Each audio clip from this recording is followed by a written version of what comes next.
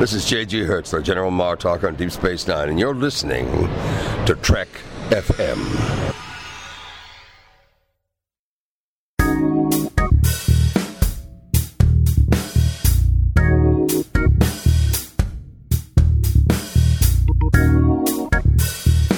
Hello and welcome to Season 2, Episode 21 of Commentary, Trek Stars, a show which deals with the work of Star Trek creators outside of Star Trek. I'm Mike. I'm Max.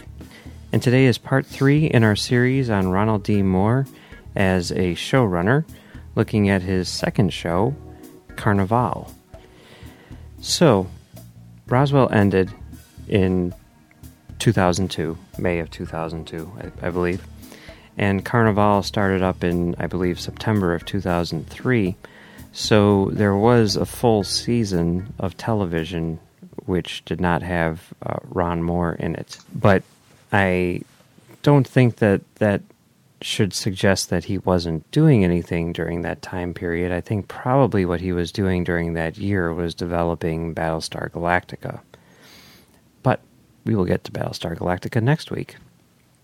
This week we're going to talk about Carnivale. The show was created not by Moore, but by Daniel Knopf, who was a screenwriter who had basically been working on this idea for over a decade.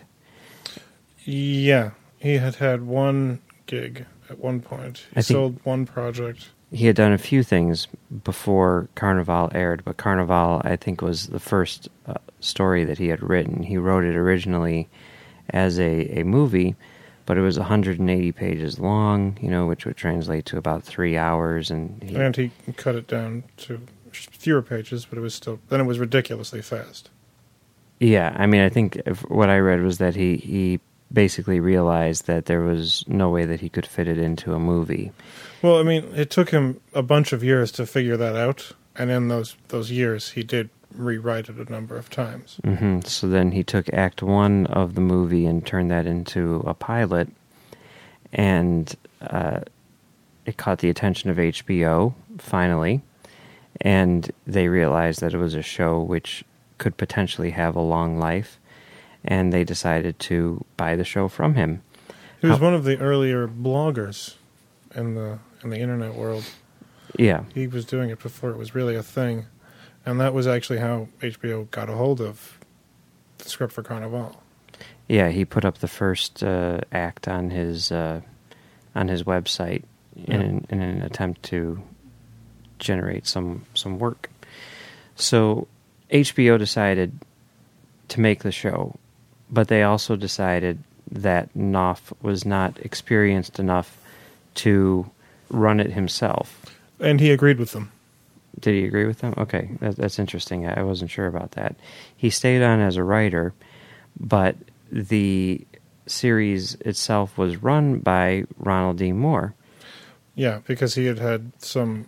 Well, he didn't have a ton of experience, but he had more experience than Knopf. Sure. And he had experience with running a room. Right, he had done that for 2 seasons on Roswell. Yeah. At least with someone else. And then, of course, he also had a lot of experience writing television and science fiction stuff. Not that this is science fiction, but it is fantasy. So they brought on Ron Moore to be the showrunner for Season 1. After Season 1, Moore left to work on Battlestar Galactica, and then the show was given back to Knopf, who ran Season 2 himself. Yeah. And then after Season 2, the show was canceled. The show is about a guy, a young fugitive named Ben, who's played by Nick Stahl, who joins a traveling carnival during the Great Depression. So he has magical powers which allow him to heal the sick, but he's kind of afraid to use them. Then there's a parallel story about a Methodist preacher named Justin, who's played by Clancy Brown, who also has powers which he uses for what he believes is God's will, but his powers seem to be evil in nature. his powers are not really well defined. They're very nebulous. They sort of fluctuate in terms of what he's actually capable of doing. Ben Hawkins' ability isn't healing. It's essentially just like moving life around. Yeah. That's all he can really do. He can't heal the sick without killing something. Well, yeah, he can't heal them without killing something, but So- they are so healing the idea powers. that, like, the Someone's preachers- being healed. But the idea that the preacher's powers are evil, that's crazy. His powers seem much more benign than Ben's powers. Ben has the ability to choose who lives and who dies. Perhaps the powers are not evil, but the results end up being rather evil.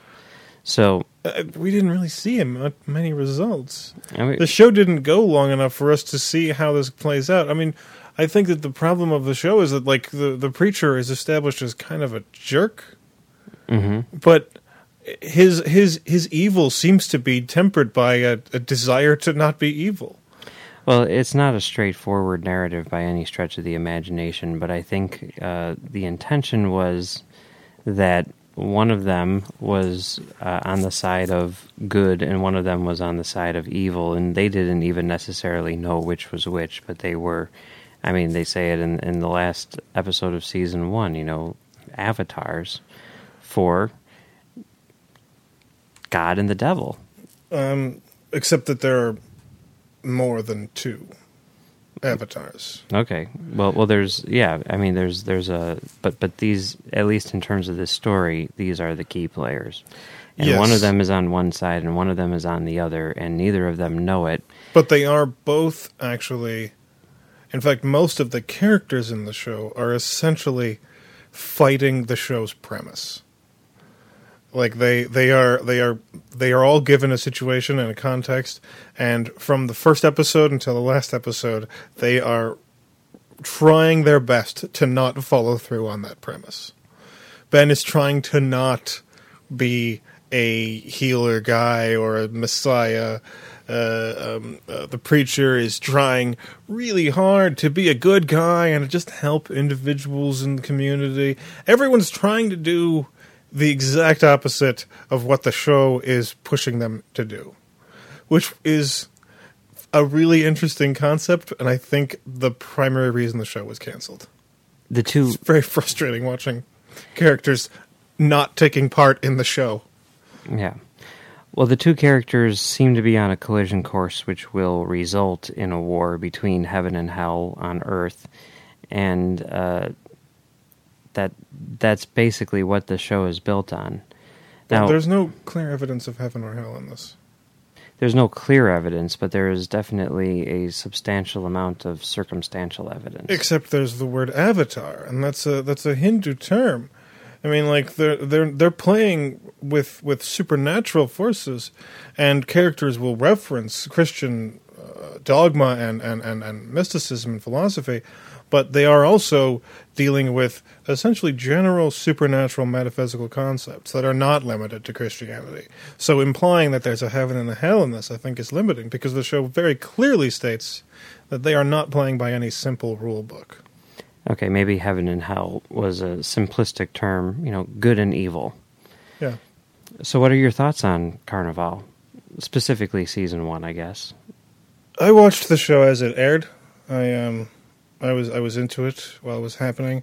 I was really frustrated by it almost every time it aired an episode. For the first season, I was waiting for something to happen, and at a certain point towards the end of the first season, I was thinking, I don't know if this show is going anywhere, because there were because it essentially spends the entire first season talking about eventually we'll be going somewhere, and they don't get very far in that direction. In season 2, things go faster, and then they accelerate to an absurd rate towards the end, because they lost a bunch of episodes in that run. But in season 1, it felt like I was reading an incredibly long novel that might not even have an ending. And it turned out to be more or less the case. Apparently, Knopf considered this large story to be consisting of books, and the first 2 seasons would be book 1. So we got book 1 in a planned trilogy of books, And that's about as frustrating as you can get. But there's another part of me that finds that frustration totally acceptable and totally reasonable, and I'm very happy about that, because there is no excuse for an entire medium being limited to things that a whole bunch of people will be excited to watch all the time. I lament the idea that people have to be entertained by a TV show in order for that TV show to exist. I really wish that we could have things that were not immediately gratifying, and maybe things that aren't gratifying at all. And it makes me feel kind of sad that something that was even pretty cool, like Carnivale, didn't get a chance to go as far as it should have. But HBO did give it a good shot. It's just really tragic that we can't have nice things. Yeah, I pretty much agree with that. I think the concept of having the 3 books, in each 2 seasons being one book was interesting. And, well, I guess I'm glad that they were able to finish the first book. I kind of am very disappointed that they weren't able to round it out with the other 2. As far as the show itself is concerned, I've only seen season 1, and I did like it. It is very slow moving, like you're saying, and ever since the X-Files, I guess I've been sort of skeptical of shows like this, where they keep on asking questions, and then when you're not getting any answers, it becomes frustrating because you start thinking that you may never get answers.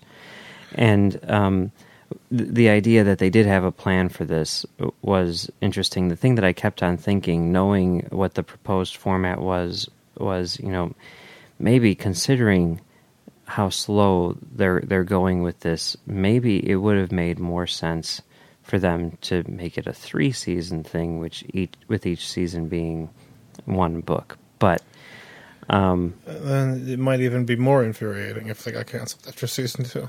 It could have been. But it is sometimes frustratingly slow. But I think that if you're not sort of looking at that finish line and you're just enjoying the ride that they take you on, it's a very enjoyable ride. I think that the characters were really well defined and very interesting, and the texture of the series on the whole, I think, was great. It does an excellent job of fleshing out the world, and just seeing kind of how that world operates is compelling enough to keep me watching. I liked it a lot more than I thought I would, because when it first aired, I watched I think probably about the first 5 or 6 episodes, and now I finished up season 1, and I did enjoy it. I'm very interested to see where they go with season 2, especially considering some of the things that I've heard about it. They go some weird places.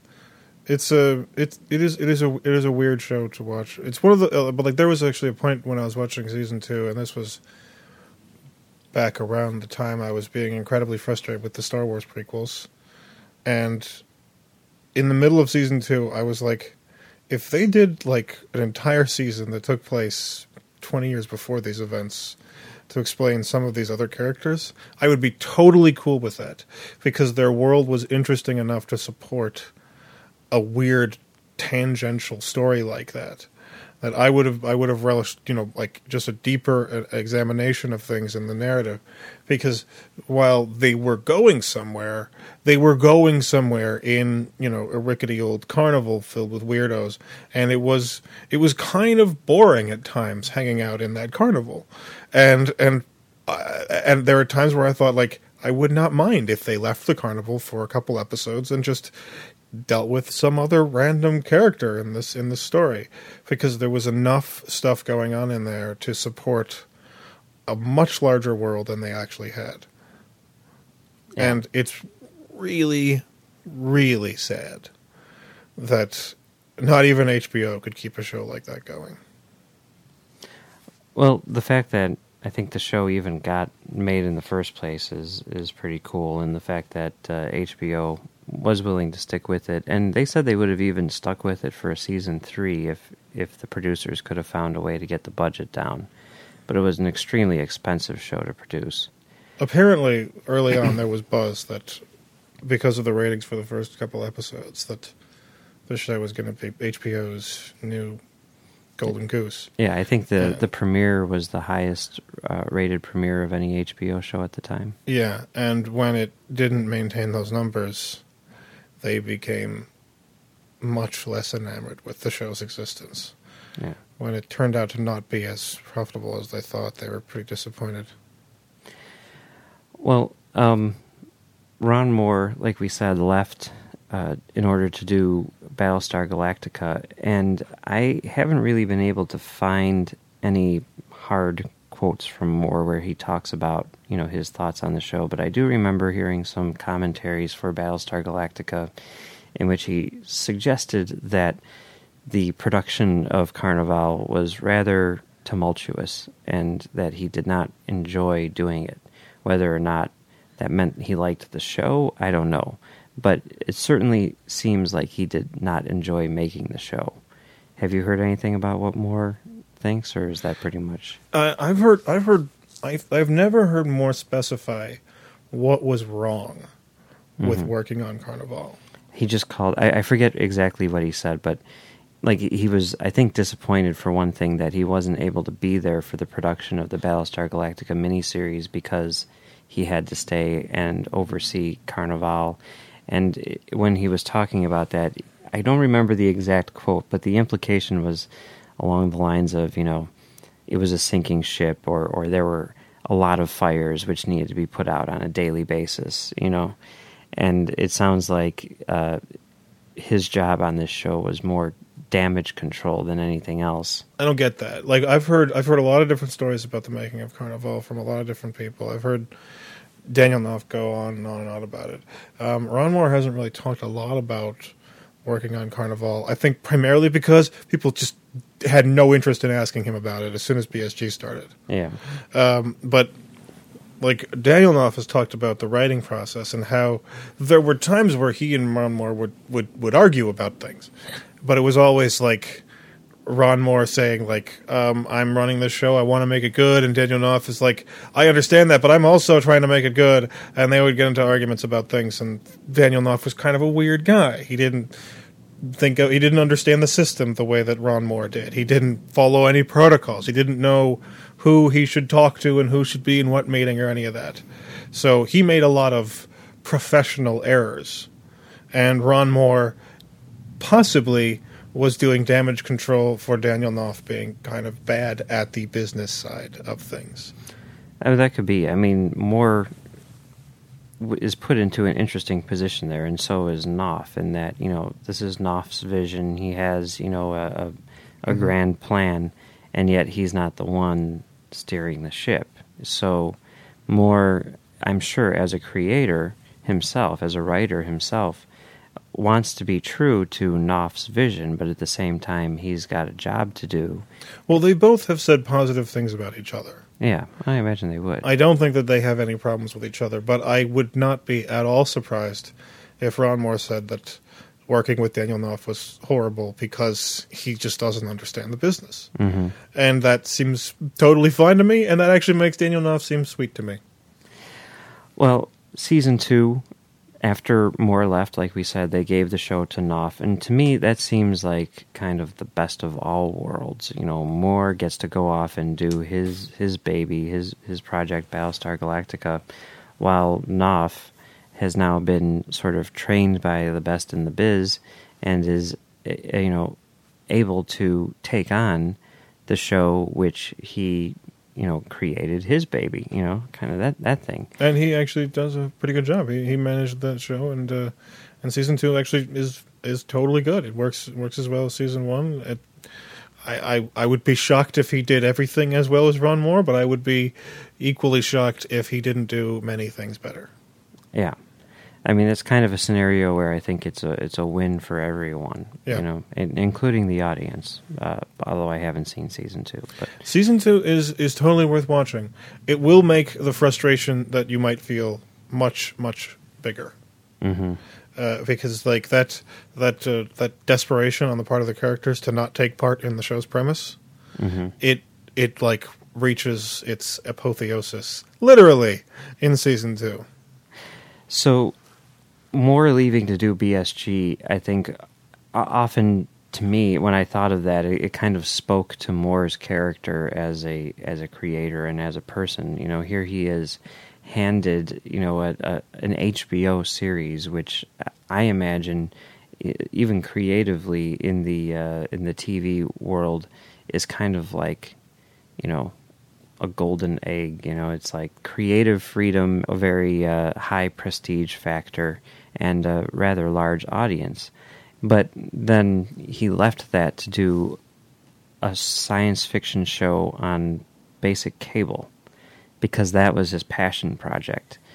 One of the other things that we see here, which I think is kind of interesting as far as Moore's career, is you see him starting to build a team. Now, this is his second show as a showrunner, and you see him taking people from Roswell and bringing them onto Carnivale. The big one that stands out is Tony Graffia, who was a writer on Roswell.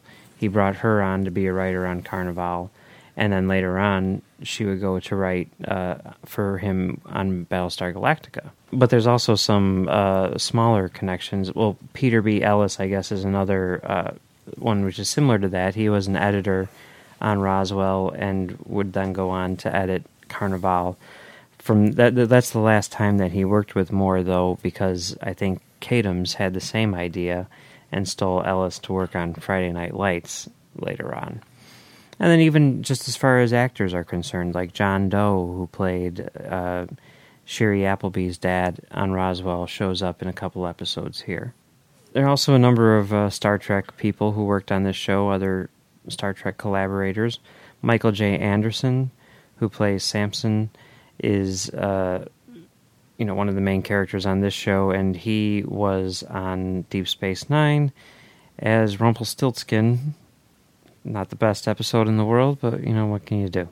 Also, John Fleck was a regular on Carnivale. He appeared on every modern incarnation of Star Trek TV, Next Generation, Deep Space Nine, 3 times as 3 different characters, Voyager, and he's probably best known for playing Silic on Enterprise. Also during Season 2, so he didn't work with Ron Moore, but on Season 2, one of the writers was Tracy Torme, who was a writer on Next Generation staff during Seasons 1 and 2.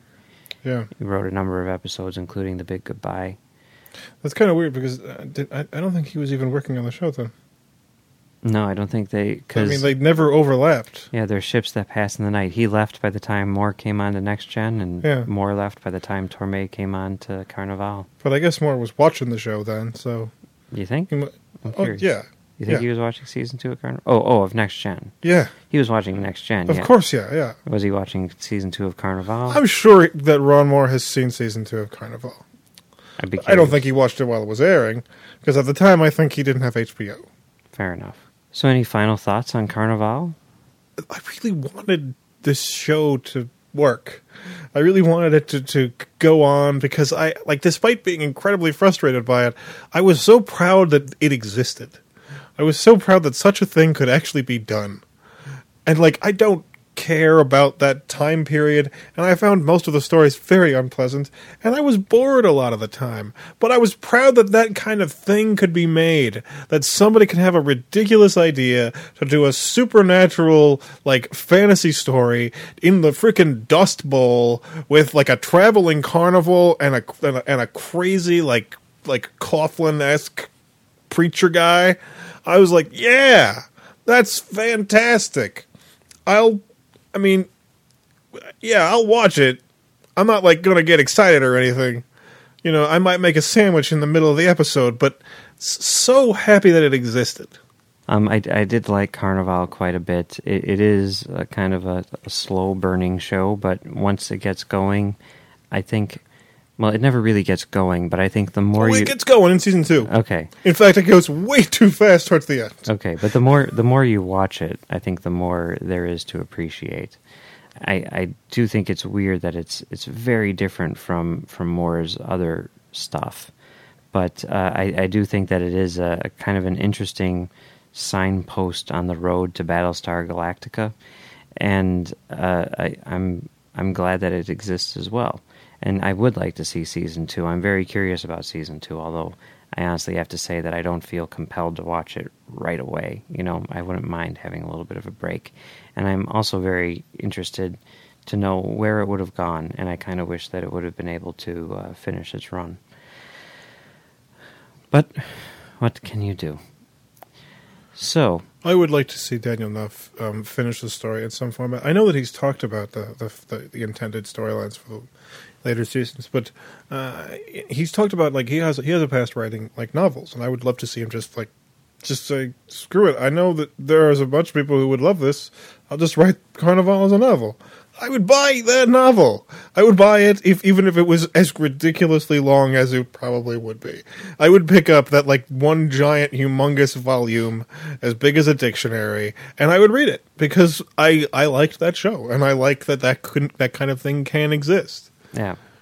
Yeah. And I get the impression that he really thinks things through. I mean, Season 1, it really does feel like a really intricate novel.